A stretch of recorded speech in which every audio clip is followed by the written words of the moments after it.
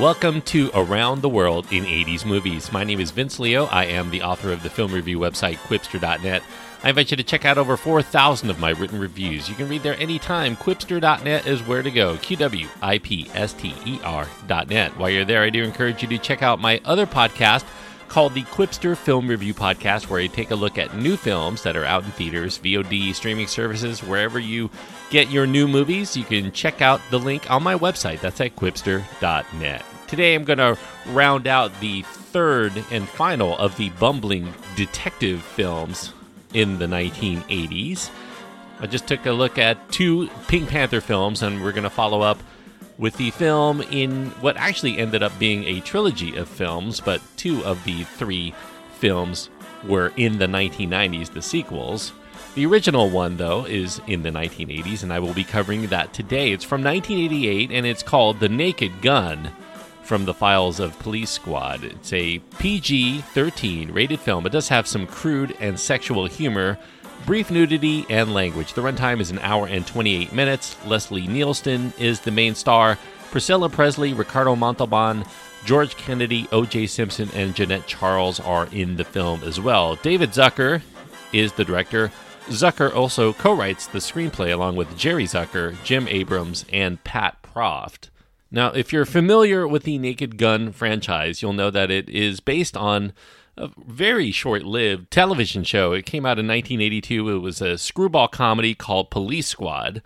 Police Squad was primarily a parody of TV police dramas of the past. For instance, there was this 1950s television show called M Squad.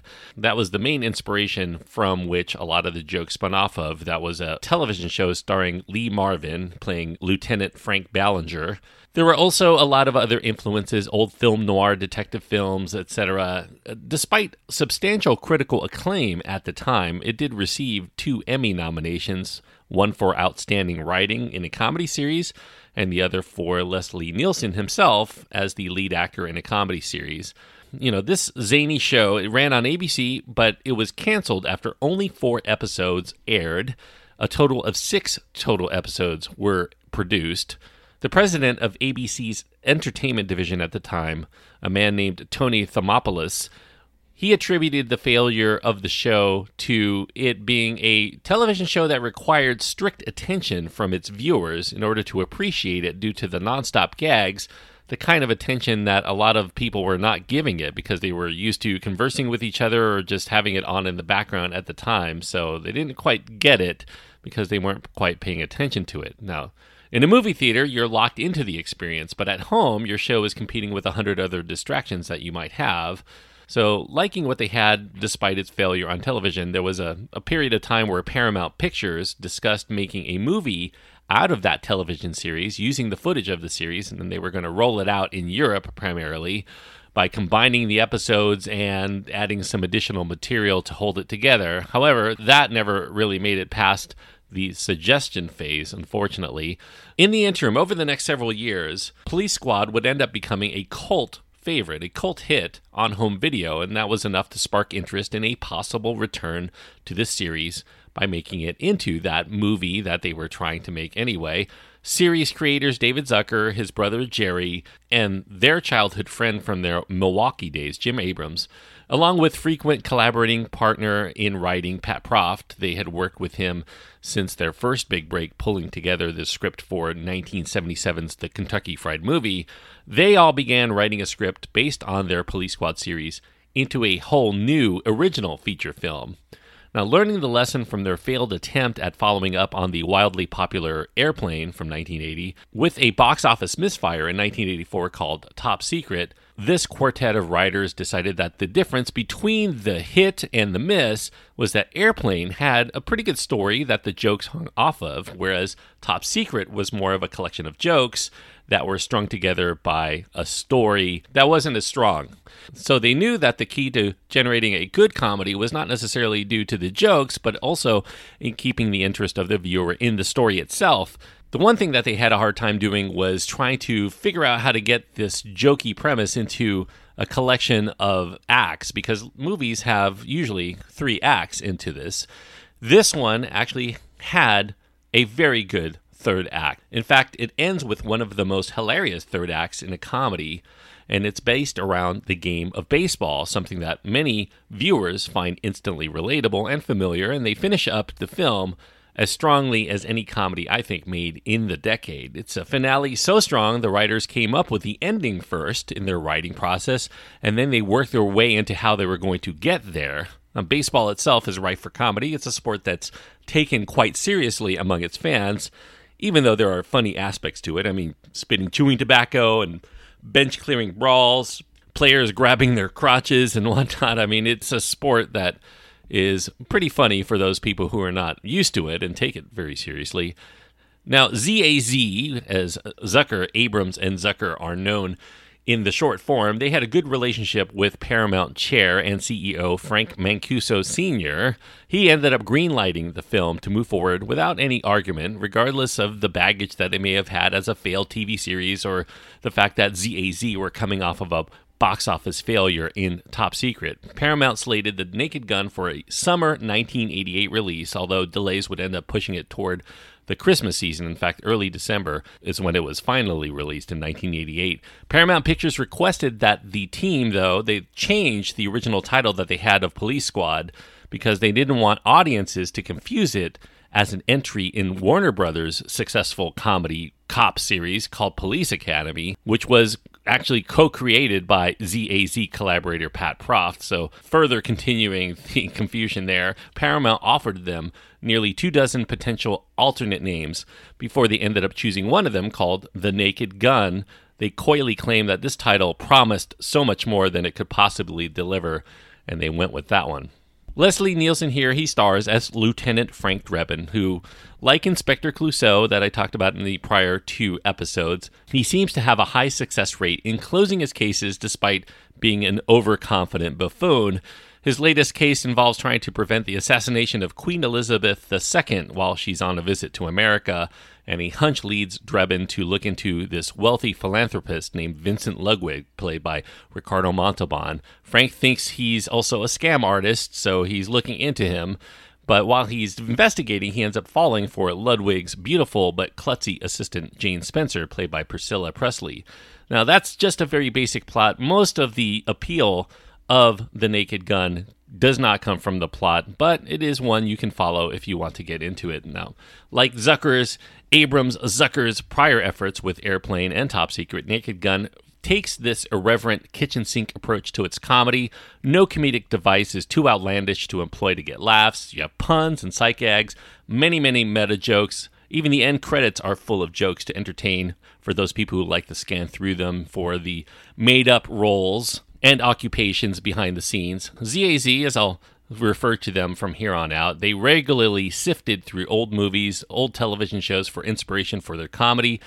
Influences here drew upon classic noir detective films, TV shows of the 50s through 70s. There's a scene where Jane is strolling down a flight of stairs that's inspired directly from one in 1975's film called Farewell, My Lovely. The assassination of the Queen of England is inspired by the plot of 1973's The Day of the Jackal, where Charles de Gaulle was targeted. They drew some inspiration from the 1977 Charles Bronson flick called Telephone, specifically in the way that it uses code words to try to turn seemingly innocent people into assassins. Some additional inspiration for that also came from The Manchurian Candidate, and a good deal of the tone and tempo of the cop show vibe overall is cultivated from the Dirty Harry movies, with Frank Drebin himself taking on a little bit of Clint Eastwood in his gung-ho style. Leslie Nielsen, he really represents the character of Frank Drebin well. You know, he spent many years as a dramatic actor, but Airplane showed that he had quite a penchant for comedy. His dramatic chops do come through big for the role. For the comedy, the laughs mostly come due to the fact that Drebin is completely serious amid all of the klutzy antics. In real life, though, Leslie Nielsen was every bit the jokester. He would carry around a fart machine wherever he went to break the tension for some juvenile laughs. Reportedly, as they were making this film and he was using this fart machine, there was Ernie Banks, a Hall of Fame baseball player, used to play for the Cubs. He was visiting the set and he became so enamored of the fart machine that he asked his son Joey Banks, who was serving as the advisor and the main wrangler for the on-screen ball players, to buy 2 fart machines for him. Now, despite a long and distinguished career, Lieutenant Frank Drebin would be the role that most people would end up associating with Leslie Nielsen, something he ended up readily embracing. During his funeral in 2010, which was in Fort Lauderdale, Florida, the Royal Canadian Mounted Police, of which Leslie Nielsen's father had been a member when he was alive, they carried the Canadian actor's coffin as Ira Newborn's theme music to Police Squad played in the background. Leslie Nielsen is surrounded here by a very appealing supporting cast, including the not often utilized Priscilla Presley as the main love interest. After dabbling with the notion of casting Bo Derek for that part, reportedly, Bo Derek was intimidated by the notion of doing a very fast-paced comedy. ZAZ chose Presley because she had never done comedy before. In fact, ZAZ preferred non-comedic actors for most of its major roles because it kept the audience off guard. They liked the look and the style that they got from Priscilla Presley. She did work as Jenna Wade on the TV series Dallas. She does a really wonderful job here in the role despite her lack of experience in comedies. George Kennedy was one of the actors ZAZ wanted to appear in Airplane back in the day, but he had already been committed to an entry in a film series that they were actually spoofing at the time, Airport. He was appearing in Airport 79. Universal would not let him cross studios to appear in a spoof of their own property. The part in Airplane that was meant for George Kennedy ended up going to Lloyd Bridges instead. Now, reportedly, Paramount insisted that ZAZ put an Oscar winner to be part of the main cast of The Naked Gun. Kennedy did fit the bill, and so he was given a second chance for this series, unrelated to anything else he had going. He ends up portraying Police Captain Ed Hockin. Kennedy was very much looking forward to working with a creative comedy trio, and he did find it an overall rewarding experience. But he also found it very difficult as an actor because of the way that they did the comedy, because every scene would be done 40 or more times. They did dozens of takes for every particular scene, so repetitive that it ended up being no longer funny, and the actors had a hard time trying to get the right pitch, the right cadence for it to be funny. But that was okay with ZAZ because they didn't want it to be funny. They wanted their actors to shoot it straight. The comedy would come from the fact that they took it seriously. Ricardo Montalban took the role because he had rarely done comedies. After many years on television playing Mr. Rourke on Fantasy Island, he helped that being in The Naked Gun would help further erode being typecast. Montalban ended up quipping at the time in interviews that he did the film strictly for the money and that he would use that money to buy a new Chrysler. He was the spokesperson for Chrysler cars at the time. Weird Al Yankovic gets a cameo appearance in all 3 of the Naked Gun films. He definitely is featured here. Yankovic said that Police Squad was his favorite show of all time, and when he learned that the producer of his mockumentary called The Complete Al was beginning to work on a movie version of his favorite TV show, he begged him to find a way to get him somehow in the film or even behind the scenes of the film. Even if he was going to play an extra in the background or work in craft services, he wanted to be a part of it somehow. That producer ended up relaying Yankovic's fanboyism to ZAZ, and they eagerly wrote a cameo for him in the film. And after it was completed, Weird Al, during his days when he would date a lot of women, he claimed he would bring his first dates to see the movie just to see the reaction on their faces when his cameo appeared. In fact, he would wear the same Hawaiian shirt as he does in the movie just to further punctuate the element of surprise. Reggie Jackson also makes a small but very significant appearance as the right fielder for the California Angels, which is what they were called between 1965 and 1996. Now, he was not necessarily playing a lot of right field at that time. He was mostly used as a designated hitter for his final years of play. The curiosity is that Reggie Jackson was no longer a California Angel at the time. In fact, the last team he had played for was the Oakland A's in 1987. He had just retired from the game. The filmmakers were not dissuaded by that, though. They felt that they needed a cultural icon like Reggie Jackson, who is known by most of the viewing audience, young and old alike. And just to further rankle nitpicking baseball fans, the footage beyond the initial establishing shot of the stadium outside was filmed in Dodger Stadium, despite the fact that it's supposed to take place in Anaheim Stadium, where the Angels played at the time. ZAZ originally wanted the teams to be the Brewers, because the writers were from Milwaukee, Wisconsin, versus the Dodgers, because it's set in Los Angeles. However, when they applied for the rights to these teams, Major League Baseball told them that one of the teams had to be the Seattle Mariners. They figure due to it being a struggling franchise, at least at that time, before they got Ken Griffey Jr., etc. The Dodgers, though, declined. They did not want their team to be used in this kind of film because they were worried about their image. They were willing, though, to rent out the stadium so long as the Dodger team name and the team itself was not mentioned in the film. The biggest objection they had was the depiction of the on-the-field brawl during the final sequence. They would not even let their announcer, Vin Scully, be used for the play-by-play portions of the film, so he was never asked. But Scully ended up being quite a huge fan of the film when it was finally released. In fact, he said he would have gladly done the film had he known at the time. So they ended up renting Dodger Stadium. They secured the rights to the other team in the metropolitan area, the California Angels, who played, of course, in Anaheim. Many of the original ideas for the baseball-based finale were unfortunately cut from the film, including the very end of the film that they had intended. They had envisioned that the end of Naked Gun would have everyone in the film get together and sing "Take Me Out to the Ball Game." They would have this choreographed song and dance finale. In fact, they shot part of the sequence, but then they realized as they were watching it that it actually was not very funny, and they felt that this was kind of a stupid way to end the film that's full of nonstop laughs. You can't leave everybody walking out of the theater not laughing, so they decided to end the film with the last of the big laughs that they had, which was of O.J. Simpson as Nordberg in a wheelchair launching off of a stadium balcony. That's how it goes out. The Naked Gun would end up proving to be a very solid hit for Paramount Pictures. It debuted at number 1 in the U.S. in its initial week of release in early December, and it remained in the top 10 box office performers for 10 straight weeks. It would end up in the end raking in approximately $78 million off of a budget of $12 to $14 million. The Naked Gun success would assure that it would get a sequel. In fact, 2 sequels resulted. The Naked Gun 2.5, The Smell of Fear, that came out in 1991, and The Naked Gun 33 1/3, The Final Insult, in 1994. Both were hits, but that third film was not as big a hit as they had anticipated. The creative team ended up disbanding, and that left the series in limbo. David Zucker would try to continue the series with Pat Proft. They came up with a script for a 4th film called, tentatively, The Naked Gun 444.4. That story would have paired Frank Drebin with a younger female partner. However, the project ended up getting dropped when David Zucker and Pat Proft ended up taking over and putting all of their creative comedic energy into continuing the Scary Movie franchise, which was deemed to be much more lucrative. That was the last of it, at least until 2013, where Paramount Pictures announced plans to continue the franchise, this time with Ed Helms playing Frank Drebin. The screenwriting team of Thomas Lennon and Robert Bangarant were brought in to script. David Zucker was offered a chance to produce, but he ended up declining. He claimed that the contemporary intention for the comedy style strayed too far away from the screwball nature of the original series, and that included casting Ed Helms, who was primarily known for comedies.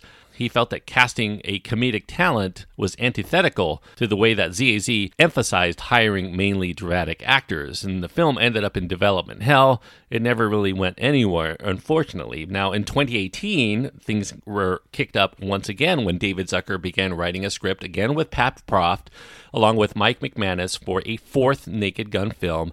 But they had in mind Bill Hader in the lead role, and that's despite the fact that Bill Hader is primarily known for being a comedian, so kind of going against what Zucker had complained about with Ed Helms being cast. Bill Hader, rumored to be playing Frank Drebin's son, Frank Drebin Jr., and the plot involves Jr. getting recruited by the CIA as a decoy, kind of like Spies Like Us.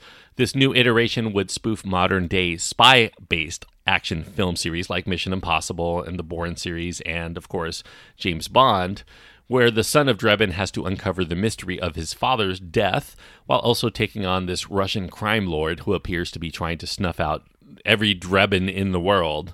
This one also in development hell because they haven't quite proceeded forward with that, but that's where the series stands as of right now.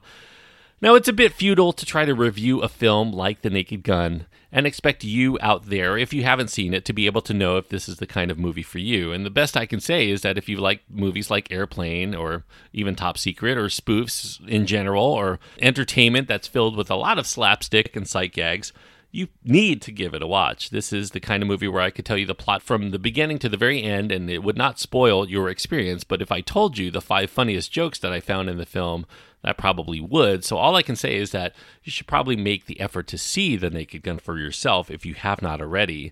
I personally think that The Naked Gun is the best and funniest of the screwball comedies of the 1980s. Just based on the number of laughs that it generates, I get a kick out of watching this film over and over. I've probably seen it maybe 15 times over the years. I never get tired of it. It contains a lot of stupid sophomoric humor, to be sure, but I think that even that stupid humor is very smart and witty underneath. There's impeccable comic timing here that could only come from seasoned comedy professionals. This is very much a well put together film through and through. The shotgun approach to comedy has a surprisingly high hit-to-miss ratio, allowing you to fall into this groove of giddiness that will likely have you laughing throughout the entire runtime. Repeat viewings, I think, make the film even funnier, not only for remembering the best moments, but in catching many of the jokes you may have missed the first time out. So for all of that, I'm giving The Naked Gun 3.5 stars out of 4. 3.5 stars on my scale means that I do think that this is a good film, and I definitely do recommend it for people who love comedy, especially of the 1980s. If you love Leslie Nielsen and you love these kinds of spoofy comedies, I think The Naked Gun is the best of them, personally. So even better than Airplane, which I think was a classic for its era as well. 3.5 stars out of 4 is what I give The Naked Gun. Thanks, everyone, for listening. I hope that you enjoyed this look at The Naked Gun, as well as the bumbling detective films of the 1980s.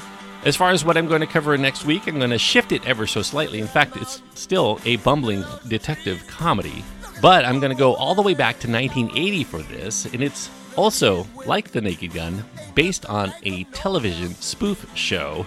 That spoof show, though, was mostly from the mid to late 60s, called Get Smart. And the film I'm going to be talking about was a theatrical release that came out in 1980, and it was called, well, depending on where you lived, it was either called The Nude Bomb, which is what it was called when I went to see it as a kid, being a big fan of Get Smart at the time. But in other parts of the world and on TV showings, because of the word nude, I suppose, it was called The Return of Maxwell Smart. And I will be covering that for next week. The Nude Bomb, a.k.a. The Return of Maxwell Smart, on the next episode. So looking forward to that, because I have not seen that in a very long time.